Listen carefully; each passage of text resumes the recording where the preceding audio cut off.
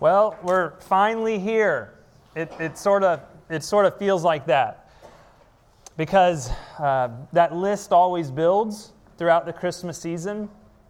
The things you need to buy, the presents you need to buy, the presents you need to wrap. It can feel like a lot of stress. Maybe you had to go to one party, or maybe you had to go to 12 parties, or your kids' Christmas sing-along, or your nephews, and all of it can kind of start to add up. And some of you love it, right? Some of you love the festivities. Like you are starting to sing with Amy Grant Christmas at Halloween, going right through Thanksgiving, all the way to Christmas. Others of you would like to join me on a beach in Mexico, sort of skip December. You'd be real happy for that. But something happens to me come December 24th. Something shifts. And it always happens. It happens every year. There's a shift that occurs on Christmas Eve. And I've just been starting to think about, like, what is it? Why does this shift occur? And all of a sudden, I start to enjoy this. I only have one day to go, but all of a sudden I enjoy it on Christmas Eve. And you know why? The pressure's off. The list is gone. I mean, either I lived up to it, or I failed miserably before it, right? And I forgot a few things. Either way, it's over. Like there's just not a lot of room left to really show up to things and do things and be Mr. Christmas. There's just not a lot of room for it. And so this list is there's this feeling like, oh, okay. Either I fulfilled it or I didn't, and finally we're here. And when Christmas season can feel never-ending, finally we're at the point where all that's left is to sit back and enjoy the story. Like the actual story itself. I've been, just to catch you up, I've been at home this week with 8 females and me. Okay, that's my wife, my 3 girls, my 2 nieces, my sister, and my mom, and myself. That's why my yard looks good. That's why. Because I'm making stuff up. What needs to be done? What's going on? I'm outside. I'm moving around. You don't know where I'm at. I need to run an errand. You know what I'm talking about because you've done it or you saw your uncle do it and you're like, why is he always leaving? He don't want to be there. That's why he's leaving. He needs a breather. That's what's going on with Uncle Lou. Uncle Lou needs a breather. That's what's going on. All right, so here we go. So Luke chapter 2, which Katie read, that is the narrative of Christmas. So in Matthew and in Luke, they write the narrative. They write the story. Now, John does something different, which is really interesting, and that's what we're going to look at tonight. He talks about, what does this mean? So the narrative, Matthew and Luke, we just heard it, but John doesn't start with the narrative. He doesn't start with the story of how Jesus is born. He starts with, what does this mean for you and your crazy, messy, performing, anxiety-ridden heart? So we get this verse in John 1, verse 14. It's in your bulletin. We're just going to break down the first half of this verse just in a few minutes. And the Word became flesh and dwelt among us, and we have seen His glory as of the only Son from the Father, full of grace and truth. So, Jim is my friend at the gym. Jim at the gym. He's my friend. Up at Health Place, up at the hospital. There's guys up there working out in jeans. That's going on. That's going on in case you're wondering. And that's the doctor tells you to be there, but you're not sure if you want to be there. So I'm going in jeans. Doctor tell me I'm going in jeans. Jim's not that. Jim's showing up. He's a casual workout guy. He's very friendly. He's very boisterous, even in the morning. I'm not that. I'm sort of kind of warming up to the day. And so I observe Jim for probably, a year before we start to talk. Jim shows up every morning with a lady his age. They don't leave together. I start to notice this. That's interesting. I don't know the story there. He's friendly, showing up with a lady his age. They don't leave together, okay? So at this point, I don't know a lot about Jim, right? You don't know a lot about somebody if you haven't talked to him. You make a certain amount of inferences, observations, and so you learn a certain amount, but there's a certain point where you can't learn anymore. You have to know them. You have to have their word is what you have to have. Well, Jim and I start talking. It is his wife, by the way. Good news, right? That's good news. It's his wife. They drive in from Rome in the mornings together, and they leave a car at the gym. So they leave the gym to go to their 2 jobs. They come back, get in one car to go back north. Brilliant. I love that. They're also building a house off of Whitlock. They have 2 sons. He's in financial planning. I know all of this by his word. Right. I also know how he feels about personal finance. I know how he feels about immigration. I know how he feels about politics. I know how he feels about religion. I know he goes to Marietta Community Church and he loves his pastor. I know that he's spiritual. I know that he's enamored that God loves him. I know that he likes salty language every once in a while. I know a lot about Jim. And how do I know this? By his word. Thank you. Some life in here. It's good. That's point number 1. That's point number 1. Jesus is the Word of God. We can learn a certain amount about God without Jesus. You can learn a certain amount about God without Jesus, from creation. But at a certain point, Jesus is the Word. Jesus is the way in which you know more. That He's the concrete. In the abstract world of God and philosophy, Jesus is the concrete way we know. God is saying, hey, you want to know me? Here, look at this person. You can know me.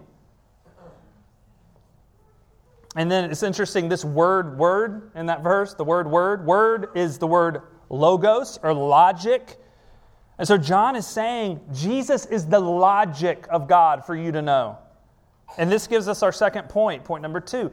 Jesus is the logic by which we are finally at peace. Right? I mean, our logic is to wake up and prove our value and justify our existence and earn someone's approval. A boss, a mom, a dad, a girl, a guy, a spouse, somebody. Or justify our existence within our career path, or how much money we have, or justify our existence within a spirituality. Like we'll get in within a spirituality, just put ourselves to work, and I'm going to wake up today. I'm not going to be justified by what God's done for me. I'll be justified by what I'm doing. And all of this is a burden. It is exhaustion. It is not the logic of God. That's our logic. The logic of God is, while you're messed up, I will come toward you in the most vulnerable, approachable way possible, so you will forever know how I regard you. See, our hearts are just wandering in utter confusion, using merit for things that only grace provides. And this grace logic, the unconditionality of God's favor toward you because of Jesus and His work for you, that's for you today. Like, not just to become a Christian, right? It's not like become a Christian and then back to work. No, like that's for you today to know you are secure as a child of God. That's what the incarnation's about. Now listen to the rest of this verse, John 1:14. And the Word became flesh, so the logic of God became flesh, so we'll know it. The logic of God became flesh and dwelt among us. So point number 3, the logic makes His home in you. A few weeks ago, I went up to my family's lake house to meet a worker who was doing a few things. So my grandparents bought this lake house 40 years ago, before I was born. This old beat-up cabin. And now my mom owns it because my grandmother passed away this year. So I was up there meeting Ray the worker. And so I get up there, and my phone dies as soon as I get up there because I'm too prideful to get a car charger. As I secretly believe anybody who has a car charger does not ration their battery power correctly throughout the day. And that's my prideful view of all car chargers, although I'm running out of power pretty much every day at 3:30 in the afternoon. That's another subject. Still too prideful to get the car charger. Anybody with me on car charger? You're prideful of, okay, there's 3 of us. It shows you how illogical we are. We are in the minority here. We're not thinking straight. And we know it, but we're not giving up. I understand. So I'm at the lake house, and no phone power. There's no TV going on up there. And I'm sitting out on the patio. I'm looking out over the lake, out over the dock my dad and my granddad built. This is a dock I've jumped off of my entire life. And it's dead silent. It is totally quiet.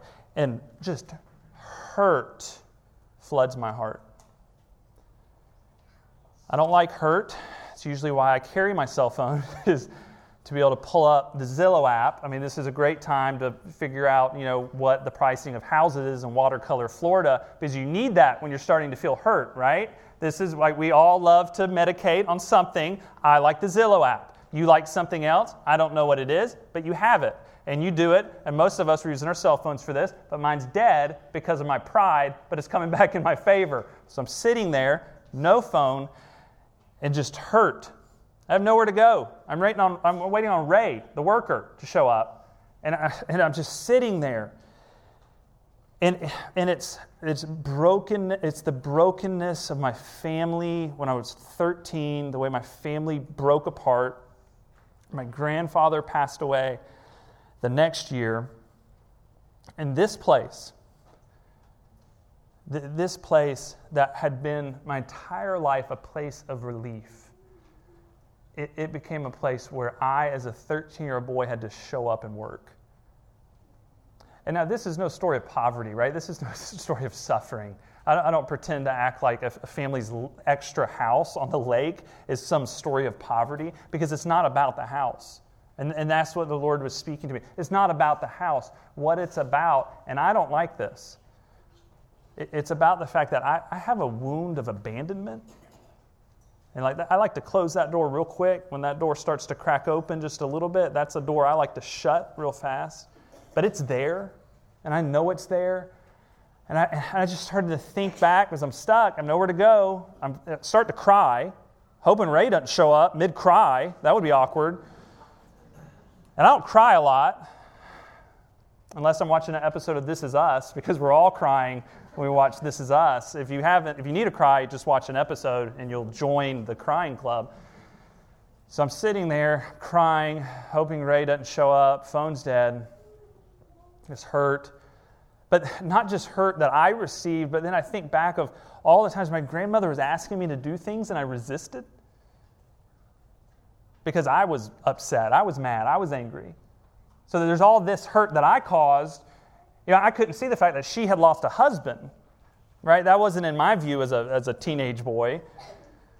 So there's all this mess. There's this hurt caused to me, hurt that I caused. There's all of this going on. I'm sitting there. I'm thinking toward Christmas.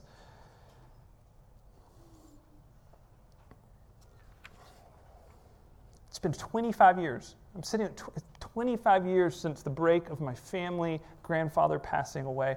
And the Lord allowed me to see this abandonment.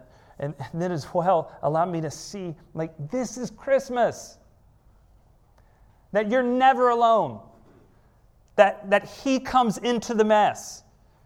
That He comes into your hurt. He comes into the hurt you've caused. And He comes in the hurt you've received. And you don't have to get your act together for Him to come to you. Right? And this is the fact that the incarnation, He could have come as military presence. He could have come as a king on a horse. And He comes as a baby, the most vulnerable, approachable form. And it's for us. That's for us to know His forever regard toward us. I mean, John's telling us this is a new spirituality for us to receive. This is a cosmic shift. For these people hearing this, reading this John's teaching, see, these people at the time, the only God they knew was the one behind the curtain in the temple, the one that you had to live up to in order to even get close. Get your act together before the law, get your sacrifices together, and then you can approach a little bit. And God says, no, that God behind the curtain has made Himself flesh, the most vulnerable, approachable form possible, and He's coming toward you. Imperfect you. And He dwells with you. And Christmas tells us, this is what Christmas tells us, God cares to pursue us. And Jesus dwells not with those who pretend that they have their acts together. Jesus dwells with the broken. And the logic of God, The Word, the logic of God. We need a new logic, right? We need God's logic. The logic of God is that He stepped into that gap between who we should be and who we actually are, and He, in His sacrifice, took on that gap, took on our sin and our shame and all the mess, and He gifts over to us His righteousness and makes us secure children, so that by His death and resurrection, we know His regard to us, birth, death, and resurrection, His regard to us is not one of judgment, but one of love. So my brothers and sisters, may you know this gracious logic, the person of Jesus, who came in the flesh to bring you peace. Let's pray together. God, we thank you that while we could not move toward you, you moved toward us, and we come and we celebrate Christmas to receive a coming Savior. And we say tonight, we need an outside Savior. We have tried on our own, by our own resources and our own work, and it exhausts us. The burden of the law and who we should be is crushing. And we receive Jesus, who fulfills the law. Would we receive this great gift of the unconditionality of your love, and would it radically transform our hearts in grateful response? Would the incarnation mean more to us? We pray this in Jesus' name. Amen.